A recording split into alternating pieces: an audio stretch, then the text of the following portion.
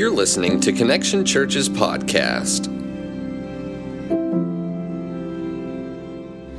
Well, good morning again. I hope you guys are good and excited about today and excited about the opportunity to worship Jesus and also hear his word today. We're going to jump in there in just a second into Matthew chapter 23 and Isaiah chapter 29 if you have your Bibles. But I do want to mention real quick that today is kicking off our service week also. That's another thing that one-on-one offering is going towards, is providing the supplies and things we need to do our service week, which is where all of our Connect groups are going out into the community this week at some point in time to minister to people, to reach out to them and to share the love of God with them. And so if you will, be praying for this week and what people are going to be doing, and that people would see that behind the service that we're doing is a heart for them to see the love of Christ, and that people would come to know him as we share the love of Christ with them. And so if you aren't a part of that, you can still be a part of that. If you want to sign up at our Next Steps table, if you're not in a Connect group, we'd love to get you hooked up with a group that you can go out and serve with this week. So I hope everybody will take advantage of that and be able to be a part of that. So anyway, we're doing that. And now we're getting into Isaiah chapter 29. I want to read verse 13 to you. And then in just a moment, we'll get over into Matthew chapter 23. Isaiah 29:13. It says, "The Lord says, these people come near to me with their mouth and honor me with their lips, but their hearts are far from me. Their worship of me is based on merely human rules they have been taught." And then Matthew chapter 23, if you want to turn there real quick. The very first verse there, the first verse we're going to read is verse 13. It says, "Woe to you, teachers of the law and Pharisees, you hypocrites! You shut the door of the kingdom of heaven in people's faces. You yourselves do not enter, nor will you let those enter who are trying to." Well, after those two verses, we probably should pray, right?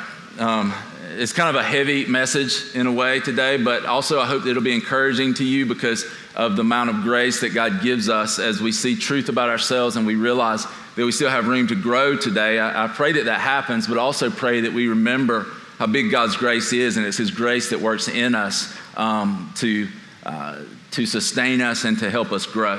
Now, I say all that to say, put on your seatbelt, because this section is pretty tense, right? And it can be a little bit so, but it's a challenge, but it's a good challenge, and it's a challenge that we all need to hear and need to embrace, okay? So let's pray. God, thank you for the challenge you give us in your word.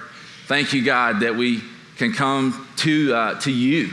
And God, even in our imperfections, our flaws, our struggles, our issues, God, you made a way for us to come to you, and that's through Jesus.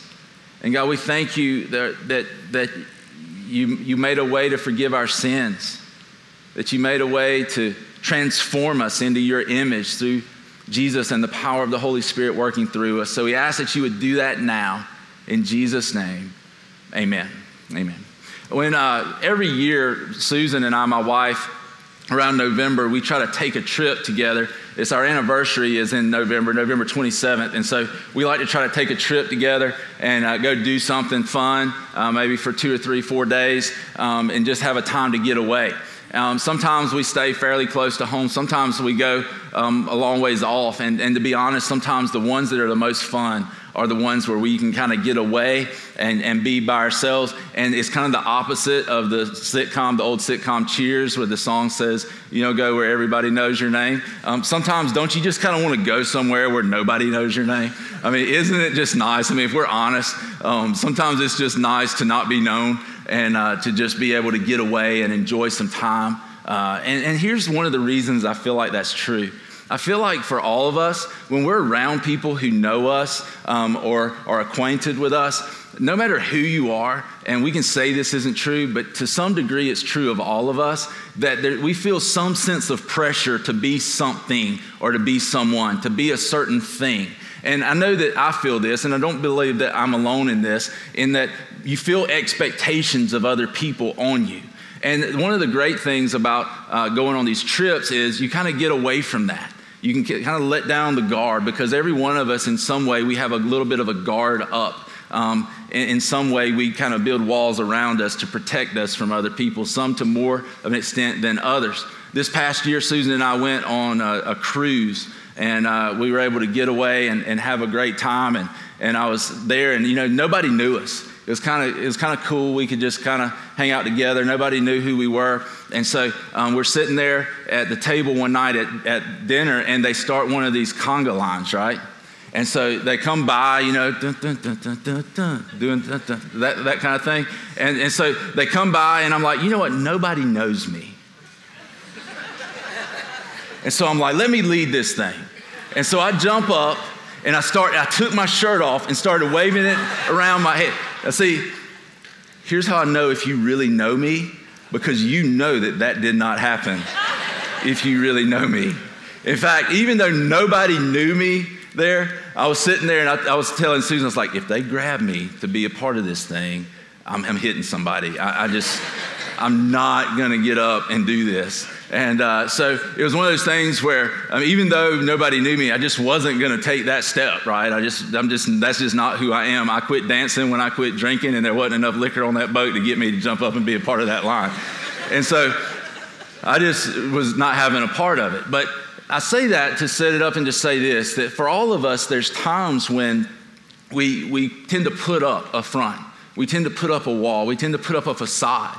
And for some of us, that describes almost our entire church experience. And it describes it in two ways for us. One is how people have been to us, where they have put up a facade of somebody that they aren't, but that they act or pretend to be when they're at church or when they're doing religious activities. Another one is that many of us have put that facade up. In the South, everybody's a Christian, right? If you go to church every now and then, you're a Christian. And so we show up and we want to be that good person. So we tend to put up a facade. We tend to put up walls. We tend to act like we are something maybe that we aren't, because it's just what's expected of us. And that's what I believe this whole section of Scripture in Matthew 23 is about, as well as the verse in Isaiah chapter 29.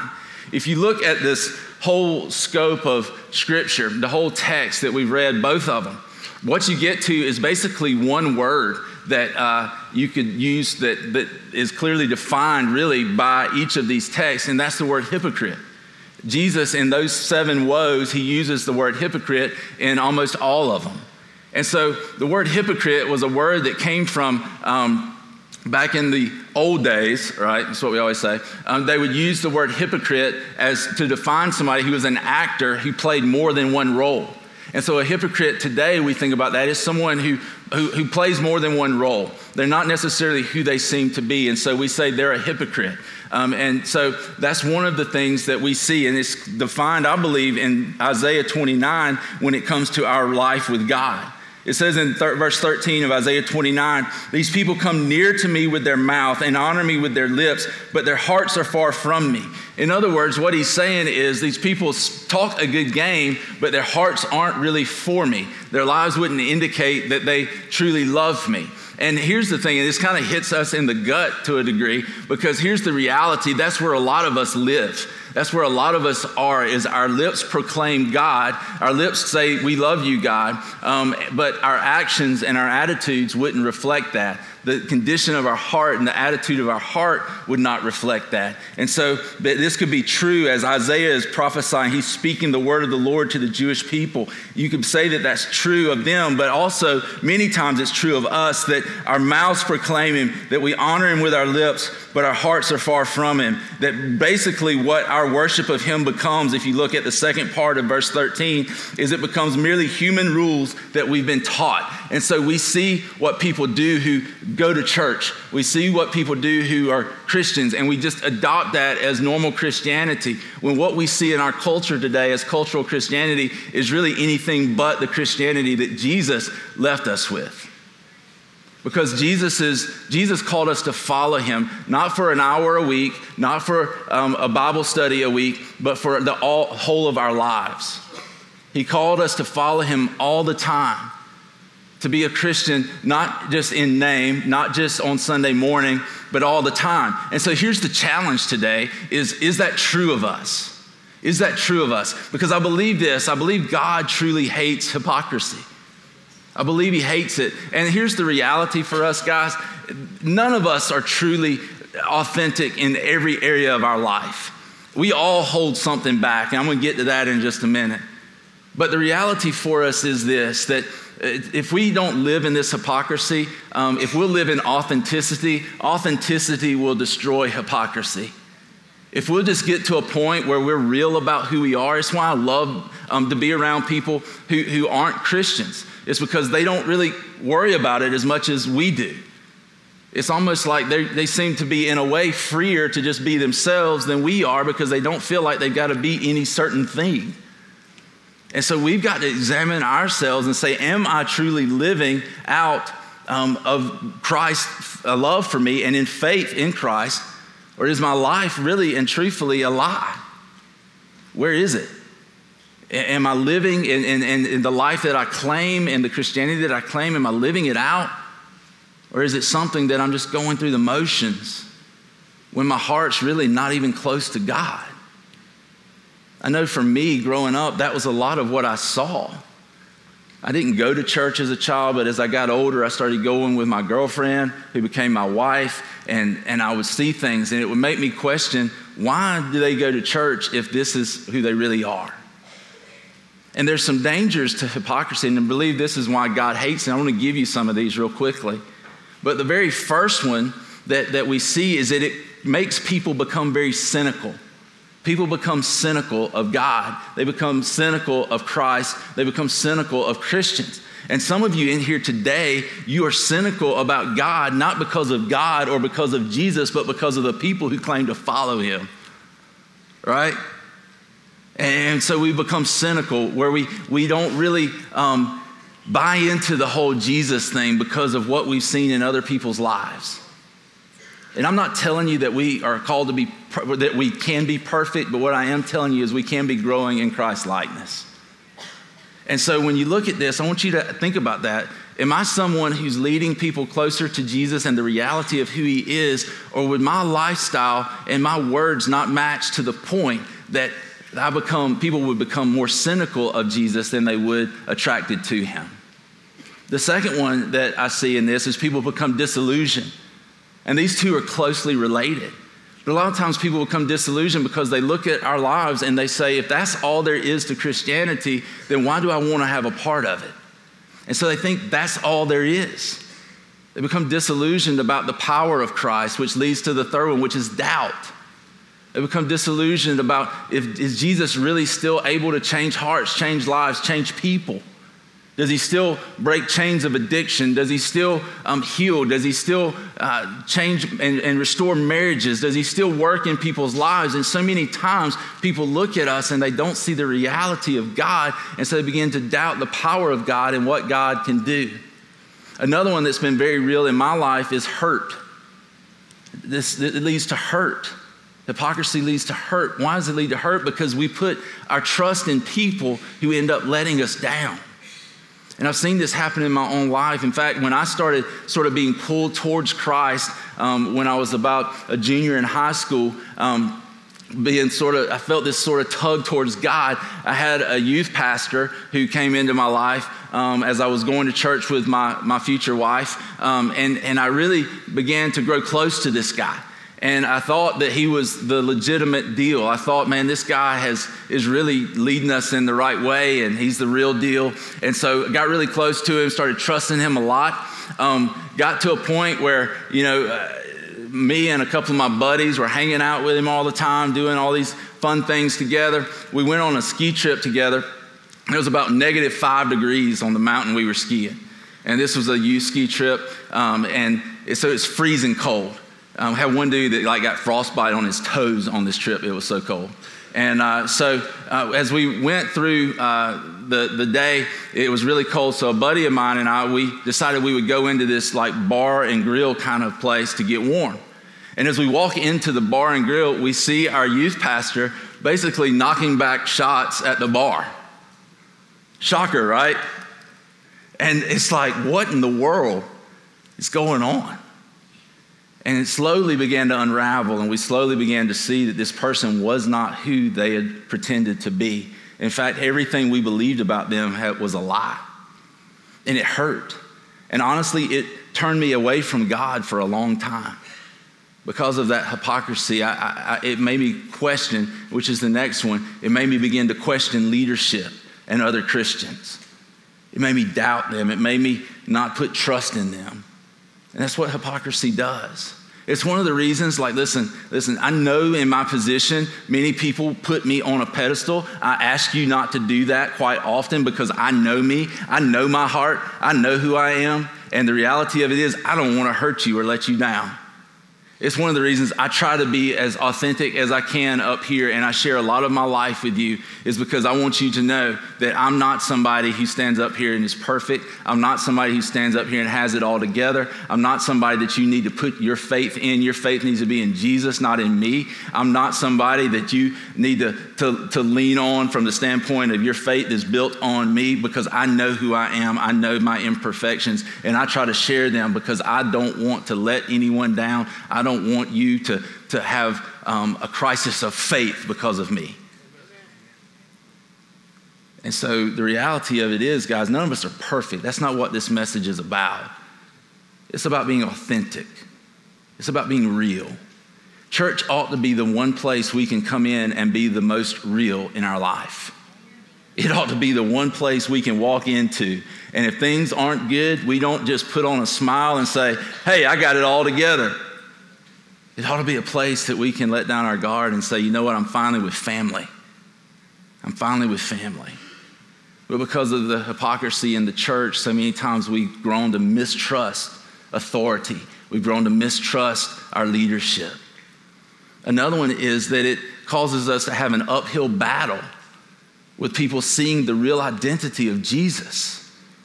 It causes it to be very difficult for us to be able to reveal to them who Christ is, or for the Holy Spirit to show them the beauty of Jesus, because there is so much beauty when we see Christ and see who he is. But the reality is it becomes very difficult for people to see that when what they've seen is not the truth and what they've built their faith on is a lie.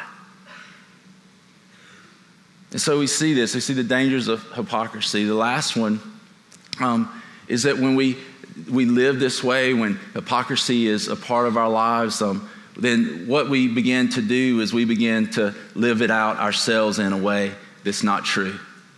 We just adopt it for ourselves and say, well, this must be it. So we begin to live that way and live out the lie ourselves. And listen, I don't want to preach this message to throw guilt on anyone. I don't want to preach this message to throw condemnation on anyone. I don't want to preach this message to make you mad. I don't want to preach this message so you shut down and don't listen to the rest of the message. I want to preach this message because I want you to enjoy the fullness of a relationship with Jesus and not settle for some demonic substitute, which is a lie, which is what Satan has sold us for too long. Is some substitute that is religion that leaves us religiously bound rather than free in Jesus Christ. Because it leads us to this place where we get so bound up following the rules that we forget about the relationship with him. My prayer is that we'd always be a church that point people to Christ, point people to a relationship with him, not just point them to a bunch of rules and things that they've got to do to try to clean up their own life. And we'll talk about that more in just a minute.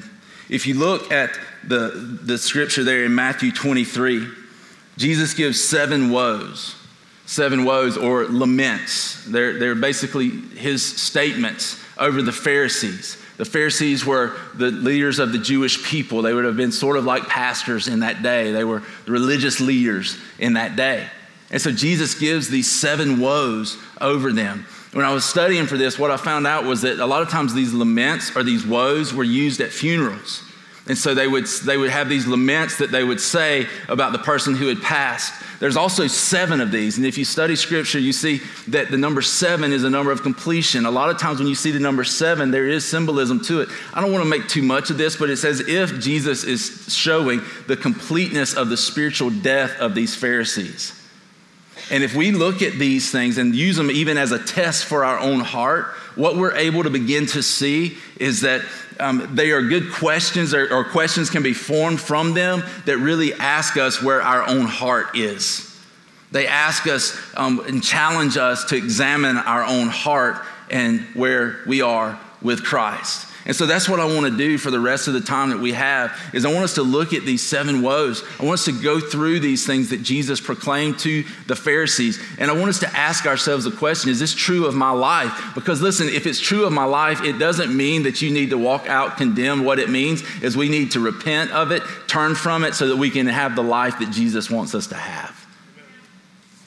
All right, so the first one, verse 13, it says, "Woe to you, teachers of the law and Pharisees, you hypocrites! You shut the door of the kingdom of heaven in people's faces. You yourselves do not enter, nor will you let those enter who are trying to." When we look at this, and then the question that jumps out at me in this is, are we being an obstacle or a catalyst to people coming to know Christ? Because what Jesus is saying is, listen, you aren't bringing people into the kingdom. You're shutting the door in their face, because what you're introducing them to is your list of rules and your system. You're not introducing them to a faith in God. And it really challenged me to think, what are we really bringing people to as a church, but also as an individual? What am I bringing people to? Am I bringing them to a relationship with Jesus, or am I just bringing them into some system, some way of just, going and getting by? Is it just a church with a lot of people so that you can come in unnoticed and leave unnoticed, or is it a place where the Holy Spirit is working? Because this is the reality of it for us. We need to be, must be, have got to be a place where the Holy Spirit is working in the hearts of people, or else we're wasting our time and I'm wasting my breath. We got to be a place where we're a catalyst of introducing people to a relationship with Christ, not just some system, not just some other way of doing life. See, listen, so many times in the church world, what we end up doing is we introduce people, or we give people everything but the one thing that can change them. We give them all this stuff. We become the Walmart church where we have everything for everybody. And so we just offer all this stuff thinking if we can meet their need, maybe they won't go somewhere else.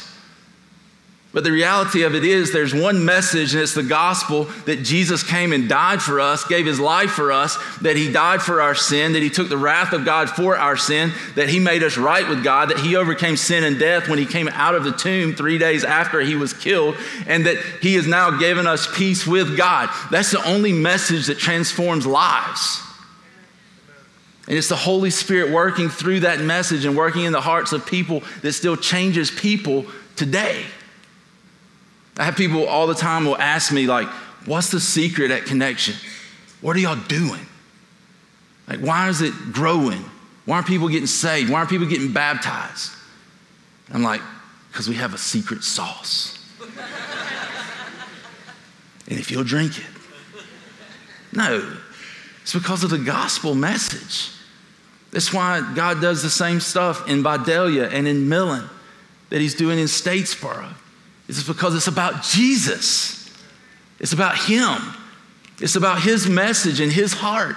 It's not about who stands on the stage. It's not about who plays the instruments. It's not about lights, and it's not about all of this other stuff. It is about a message of hope that transforms people from the inside out. That's what this is all about.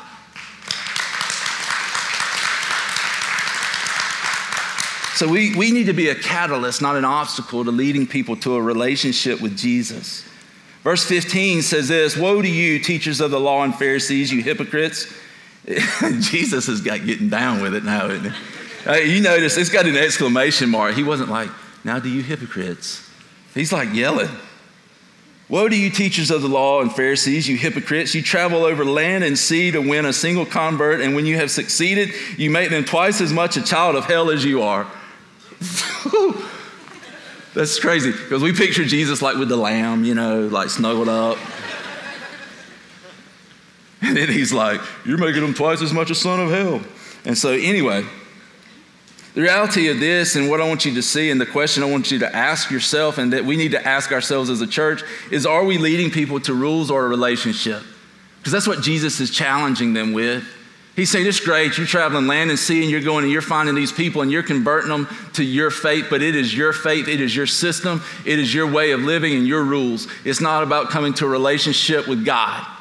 And so he's literally telling them what you're converting them to is not helping them. In fact, they're carrying your system even further than you carry your system. And so what ends up happening is they end up worse off than you are. And so we have to ask ourselves and challenge ourselves the question of, are we leading the people to a list of rules? Or are we leading them to a relationship? Because this is what I can guarantee you. Most of you, when you came to know Christ, you were introduced to a set of rules. You were introduced to a set of rules to follow. So many times in church, we tell people, come as you are. And then as soon as they come as they are, we tell them that's not good enough anymore. And the reality of it is, it's okay to not be okay. It's just not okay to stay that way. So if you're here and you have issues, and you do, because we all do, it's okay. But remember, you're in a relationship with a God who changes you from the inside out. You're in a relationship with a God who loves you so much that he will meet you the way you are, but he will not leave you that way. Because he changes us. He works in us when we're in a relationship with him. So many of us spend our life trying to pick the bad fruit off of our lives rather than living in a life-changing relationship with Christ.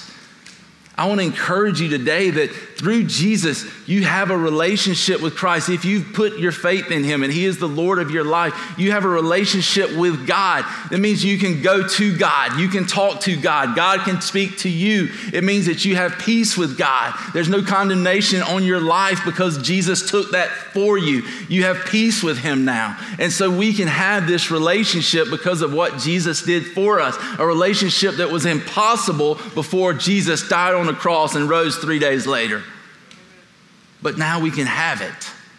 And that's what we need to be bringing people to, is a relationship with Christ, not a list of do's and don'ts.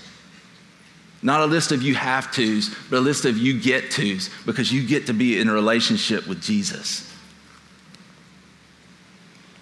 Verse 16, woe to you, blind guides!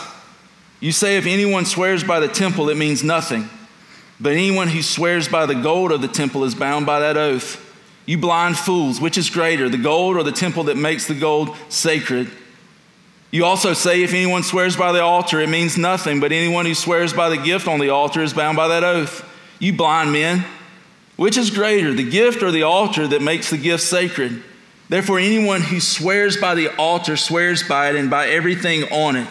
And anyone who swears by the temple or swears by the temple swears by it and by the one who dwells in it. And anyone who swears by heaven swears by God's throne and by the one who sits on it. That's a lot of words. But what Jesus is basically saying is you're making loopholes to get out of some of the oaths or some of the promises that you've made. And so they're literally doing what in verse 20 or verse 3 of chapter 23 says, that they do not do what they do, for they do not practice what they preach.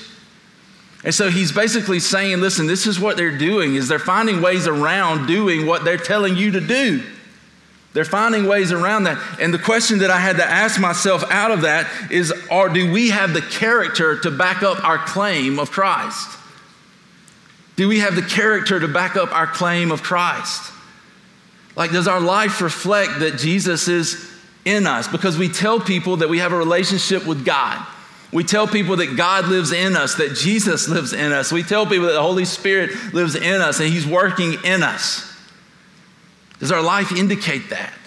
Because I'll tell you this, if we don't have character and we don't have integrity and we don't live a life that when we say something, we mean it, and that our word is our bond, then we have nothing. Without character and without integrity, we have nothing. And so we've got to be a people that Jesus is shaping in such a way that our character and our integrity points to the reality of a God who's working on the inside of us. Remember, it doesn't mean that we're perfect, but it does mean that we're authentic. And it does mean that when we do screw it up, we have the character and the integrity to be willing to admit, I screwed that up. I made that mistake. I have to do that all the time with my own children. Sorry, I lost my temper again. You know, and we have to be authentic about it and real about it and have the integrity and the character to show people that there is a difference. And the difference is Christ. Listen to this, the next one. Verse 23. Woe to you, teachers of the law and Pharisees, you hypocrites! You give 1/10 of your spices, mint, dill, and cumin, but you have neglected the more important matters of the law, justice, mercy, and faithfulness. You should have practiced the latter without neglecting the former. You blind guides, you strain out a gnat, but swallow a camel. The question that I ask myself about this one is, am I more concerned about people's perception of my piety, or am I more concerned about people? Am I more concerned about people? Jesus is basically saying, listen, you're so worried about what people think about you. You're so worried about putting up a holy facade, a godly facade, that you're tithing out of. You're giving 10% of everything down to your spice cabinet. He's saying you're giving 10% of all this stuff. And he says, that's great, that's good, you should do that. But the reality is you're neglecting the heavier matters. You're neglecting the more important matters, which is people, which is doing justice, which is loving mercy, which is walking in faithfulness with God. See, if we would do the 2 commandments that Jesus gave us, to love the Lord our God with all our heart, with all our mind, our soul, our strength, and we'll love our neighbor as ourselves, we fulfill every other commandment. It is impossible not to fulfill the commandments that God has given us when we do those 2 commandments. But we get so caught up sometimes in people's perception of our life that we forget it's about people. We make it about us rather than about others. And the reality is that Jesus came, the Bible says, to save sinners. So many Christians won't associate with someone who doesn't know Christ because they're afraid of what it's going to reflect on them.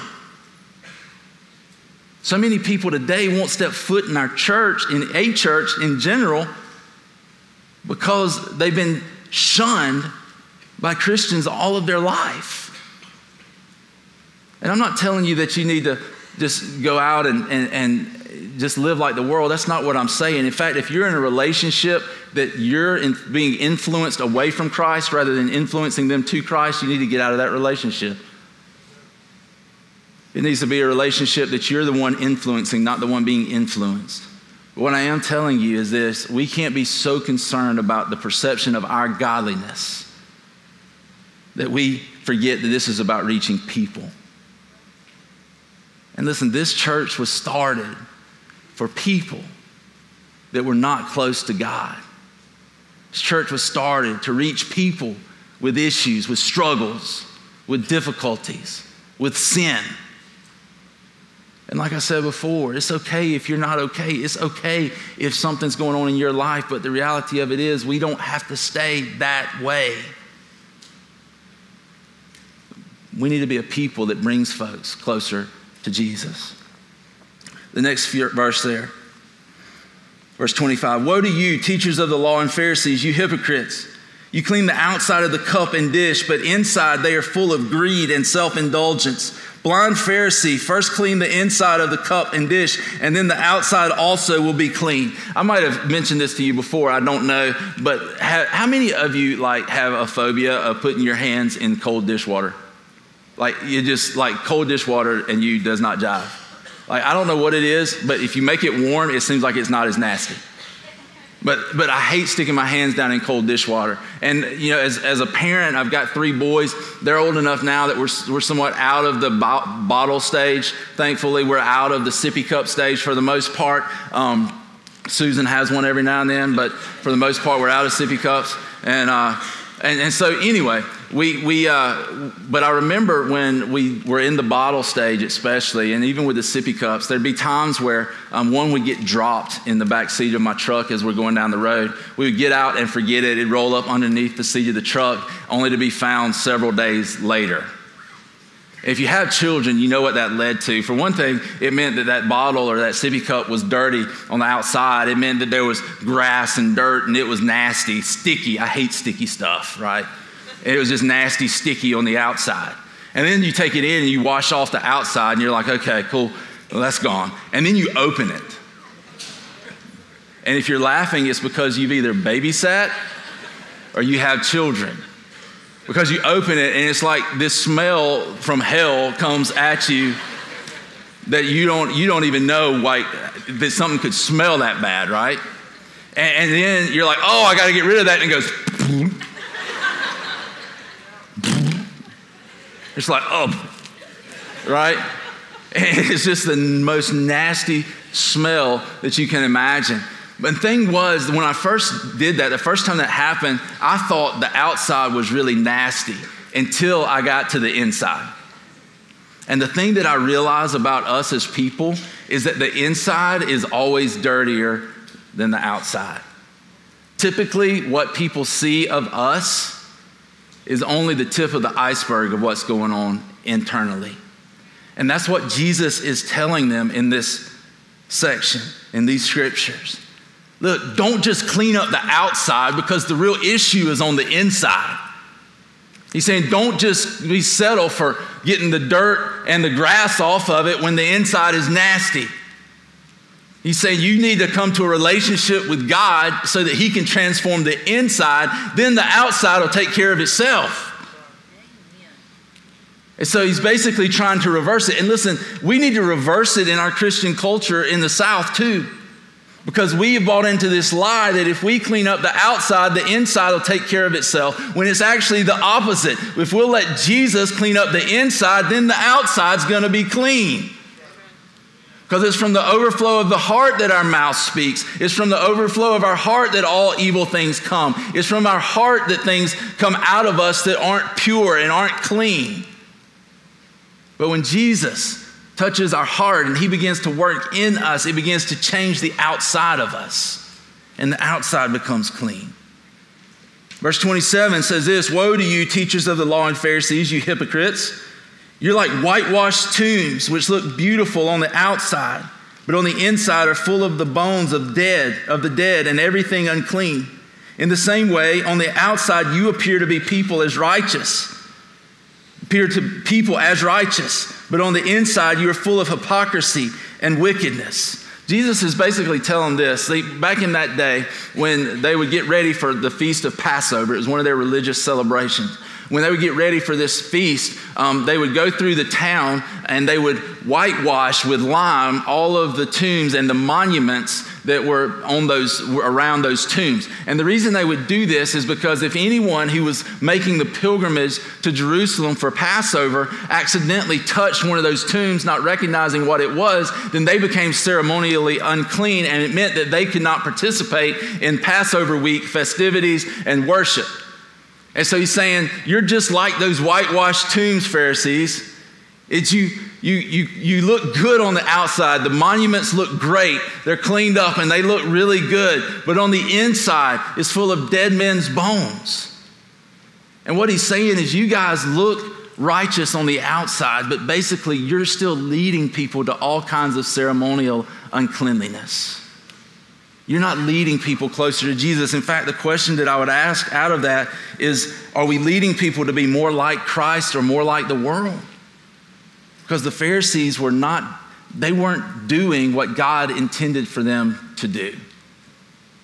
They looked great on the outside, but inwardly, as it says in the one before, they were dirty, they were filthy.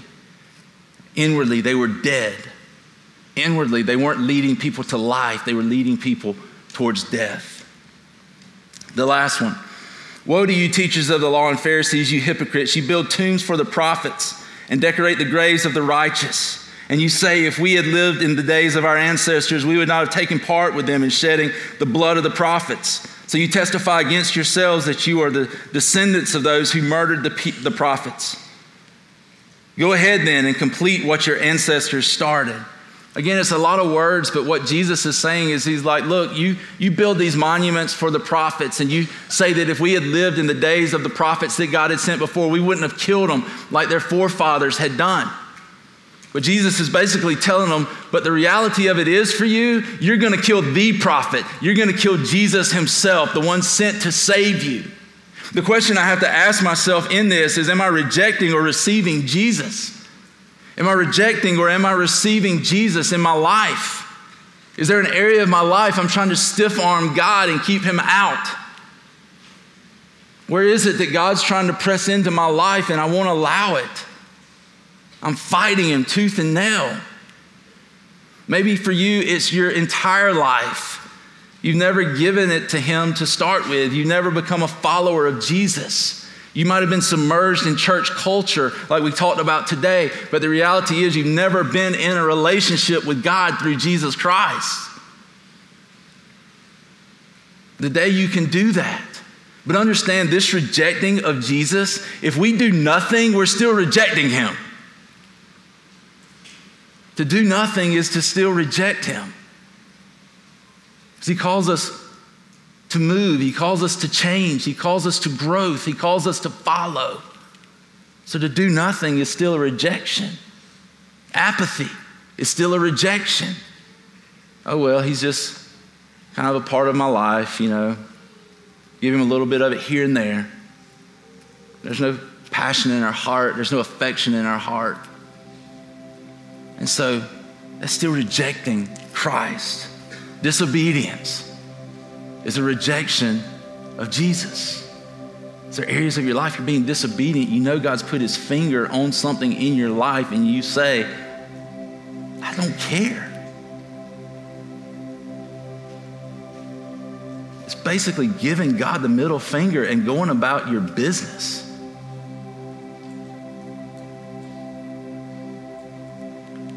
Are you receiving or are you rejecting him? That's the question. That's the question I want to leave you with. Is where are you in that? My prayer is that you would be receiving him. You'd be walking with him. You'd be following him. My prayer for myself is that I would follow him. I would walk with him. I would receive him. I wouldn't stiff arm him in some area of my life, which is so easy to do. The good news is that even when we've done that, even when we've struggled, even when we've had challenges, the good news is that God is patient and he comes to us and he continues to pursue us and he continues to give us opportunity after opportunity to turn from that way of life and turn to him, to quit rejecting him and receive him. And today we have that same opportunity. Maybe today is the day of salvation for you. Maybe today is the day that you receive him once and for all, that he becomes the Savior of your life. For others of you, it's the day that you need to come to a place where you say, no more stiff-arming, no more disobedience, no more rejecting. I'm going to surrender my life to him. I'm going to surrender this area of my life to him. I'm going to quit running. I'm going to quit fighting. God, you take it. You have it. Because here's the reality. Every one of us are in that place in some area of our life. And so this is what I want to do today. I want to pray for us. Before I pray, this is the question I want to ask. If the Lord's speaking to your heart today, and you would say yes to Jesus as your Savior, as your Lord, for the first time. I'm not talking about church culture. I'm not talking about rules. I'm talking about coming into a relationship with Jesus. A relationship with God through Christ. And what I want you to do right now, I want you to stick your hand up. Just stick it up high and say, yeah, that's me. I need a relationship with God through Christ. Amen.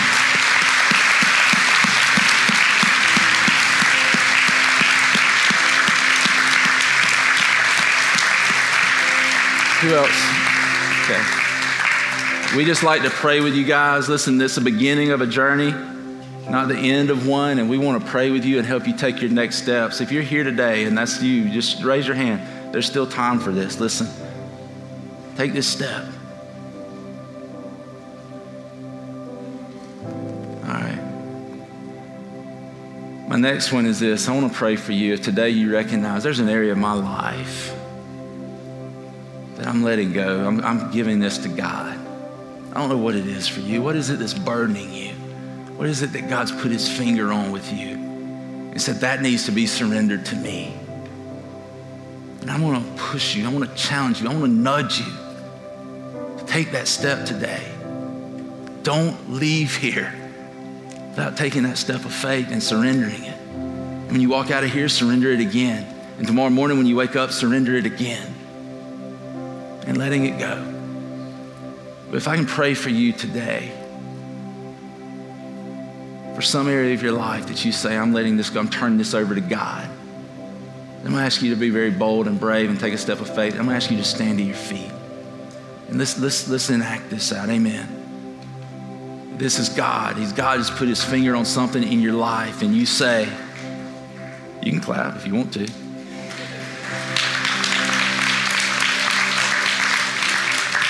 And you just say, I'm turning it over to him. Man, what an awesome thing. What an awesome thing. The burden, you do not have to carry that burden anymore. I'm learning this myself. That I tend to carry things I don't have to carry. I'm standing with you because I live in that place too. Well, let's pray together. Father, I thank you for each person who's standing. I thank you for those who are sitting, God. I thank you for each person here. Lord, I pray that as they surrender this to you, Lord, that they feel the weight of the world come off of their shoulders. That they would experience again the refreshing of your grace. They would experience again the power of your Holy Spirit. That you would blow through them like a mighty wind, like rushing water. You would cleanse them and make them whole and begin to integrate them and begin to put together what Satan's tried to destroy. Jesus, just work in them in a mighty way. Work in our hearts and our lives. God, embrace them. Even when they think they aren't lovable, let them experience your love and draw them back to you. God, help us to live authentically, not to put up fronts and airs, but to live true lives of holiness and righteousness, not because of the rules we follow, but because of the relationship that we're in. As you transform us from the inside out. God, we love you and praise you for Jesus and for the life he gives. It's in his awesome name that we pray. Amen. Amen.